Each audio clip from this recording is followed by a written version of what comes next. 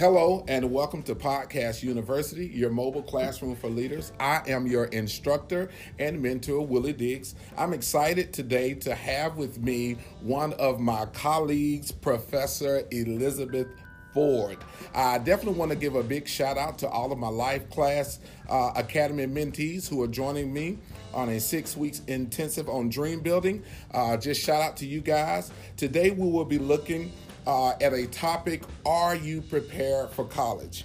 Again, that topic is, are you prepared for college? We have 3 objectives on today. One of those objectives is to provide you with tips to get ready for college. The second one is to reshape your thinking as it relates to college prep and help you, the last one, is to help you regain your focus. Now, let me introduce our speaker, or my colleague for today, none other than Professor Elizabeth Ford. She is an assistant professor at Alabama Agriculture and Mechanical University, where she serves as the Bachelor of Social Work Field Coordinator.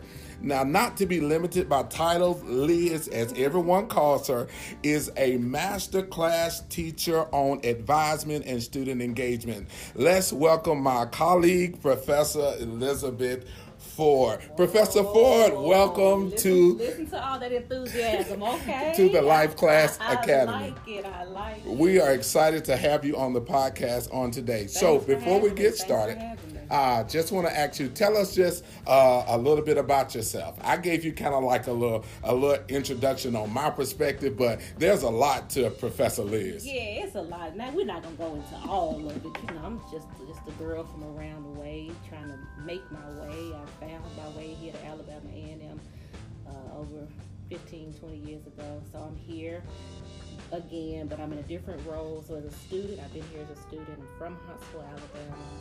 I'm just still finding myself.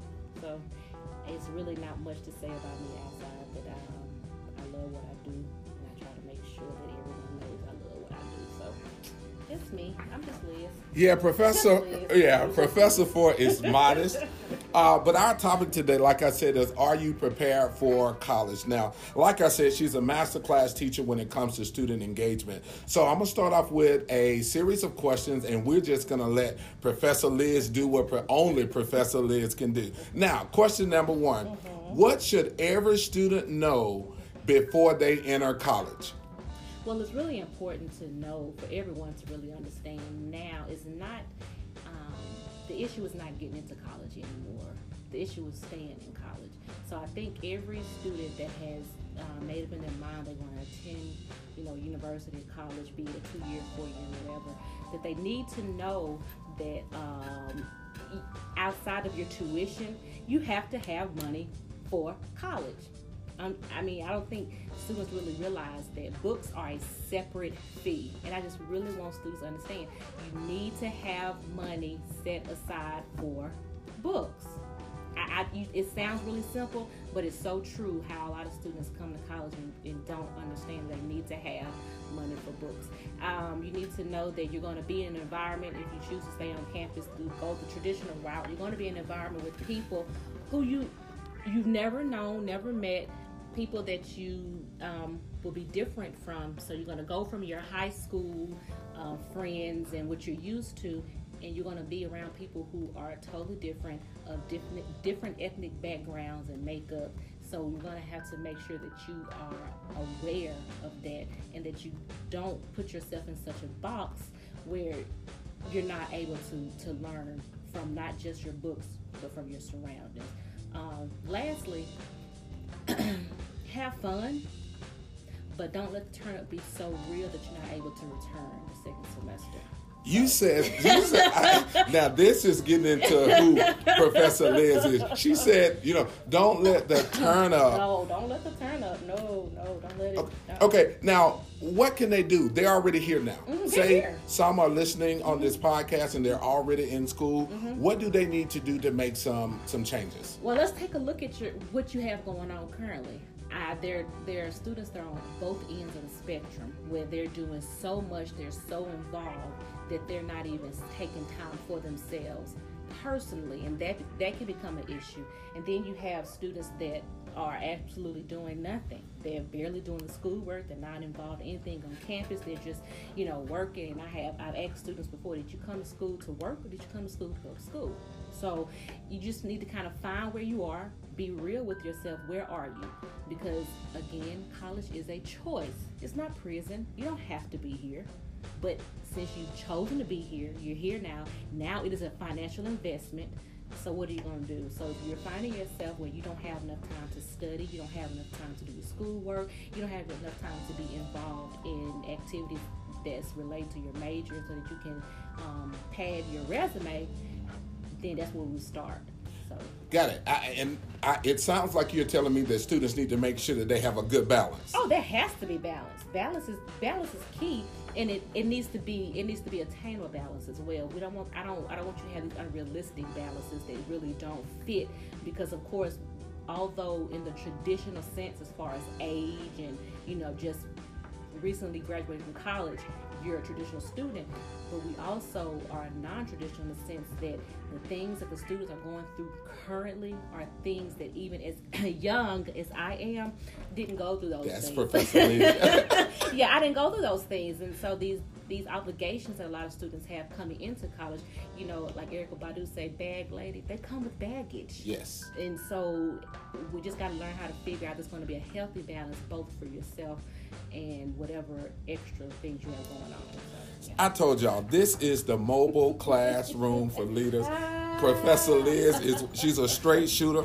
And I'm saying this in a context, I want you guys to understand that her office is normally flooded with students. They love to come and speak with her. It's because she's a straight shooter. Now, let me switch this and move us a little further in the dialogue. Okay. How can a student measure if they are doing well? Well, a lot of times we've been taught that there's a scale. So, if you're making all A's, if you have the GPA that you desire, then you're doing great. But I have students who have been doing very well, but they're drowning. So you don't, again, it's going to go back to that balance. So even if you're doing well by your measurement, even society's measurements, you got to understand that if you're not progressing and you're not feeling fulfilled, if you're not attaining, you have to set these attainable goals. So I think that's what we have to kind of start there. What does drowning look like? What does it look like? Yeah, give me some examples. There's a physical look for a student that's drowning. So, you have the student that comes in at the beginning of the semester. She's always, pristine. Her hair is done, nails done. She's always, dressed to the nines. When she begins to drown, she looks different. It's a look on her face. It's, you notice that she's not keeping herself up the way she used to. You notice that she's kind of become very quiet. And I'm a social worker by training, so I'm looking at these behaviors, I'm looking at these nonverbal signs, and that's how I recognize if a student is drowning. Now, you need to recognize it personally, and when you find yourself, because everybody doesn't recognize depression, and it doesn't have to be necessarily to that extreme to where it's actual depression. You're drowning before you get depressed. I understand that. So when you start noticing these, they don't have to be drastic changes. That's what drowning begins to look like. Got it. I think we got a good picture of that. Mm-hmm. Now, you are one of those sticklers as it comes to advising. Mm-hmm. So how often do you believe that a student needs to see their advisor? You need to see your advisor as often as you feel necessary.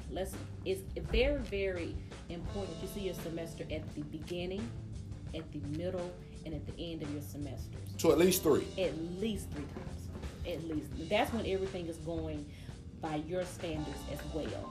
But if you're having issues in between time, set up an appointment with your advisor. Every advisor should be willing and able to put you on their schedule so that you can have a meeting with them. Now, what type of questions should they ask their advisor? Well, the questions that you need to ask your advisor: am I on track?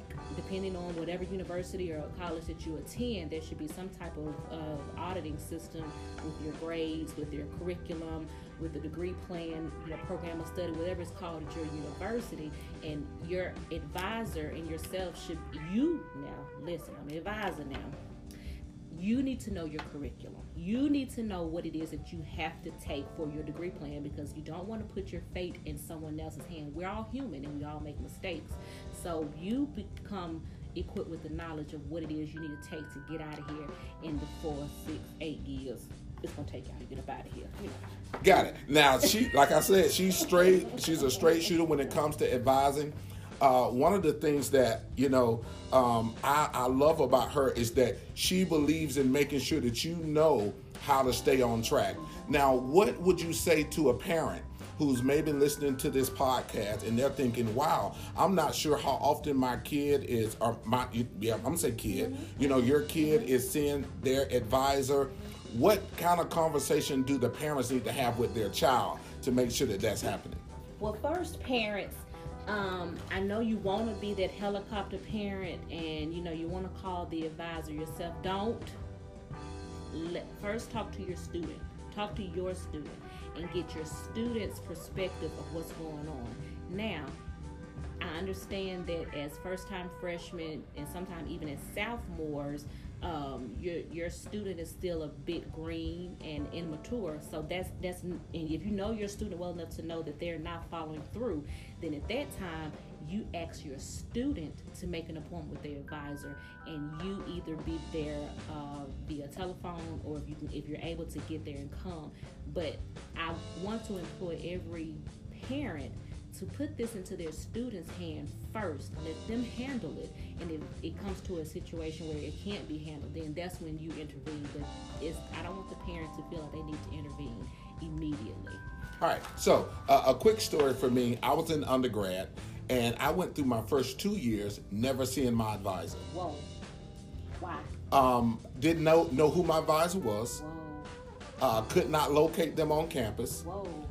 Didn't go through orientation, okay. which is why I didn't know who the advisor is. Mm-hmm. So I'm saying that in the context of, and I'll say this, it took me 7 years to graduate, mm-hmm. and that was one of the major setbacks, is because we wasn't having that conversation with our advisors. It's very imperative to have a great intrusive advising session at least once a year.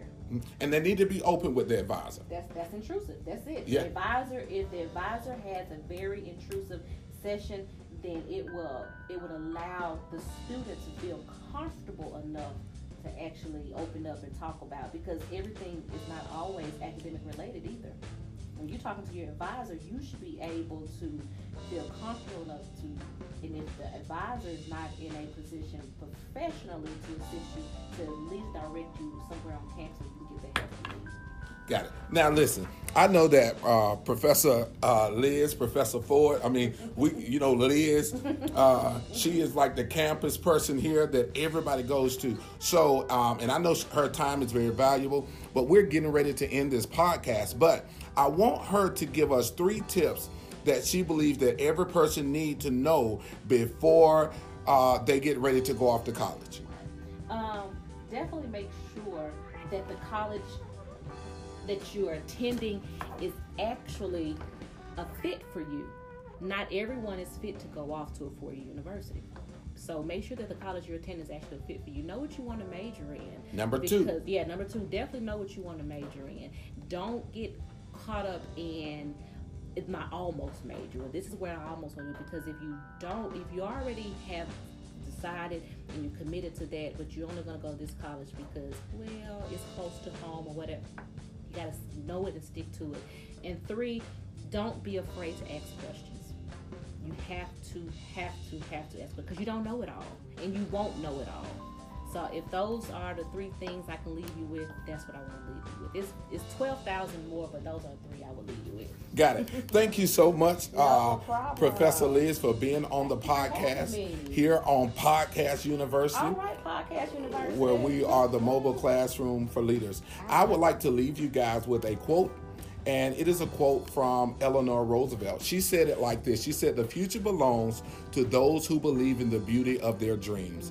Again, she said, the future belongs to those who believe in the beauty of their dreams. So it is our idea behind the podcast is that you guys dream big, go after your dream, but you do need to be informed. So we want to thank Professor Ford for being on this podcast with us. Remember, guys, you can always find me on my Facebook page at Willie Digg, or my Instagram, Periscope, or Snapchat at I Am Willie Diggs, because I believe at being where the students are. Make sure you have a great day, and make sure it's a great day on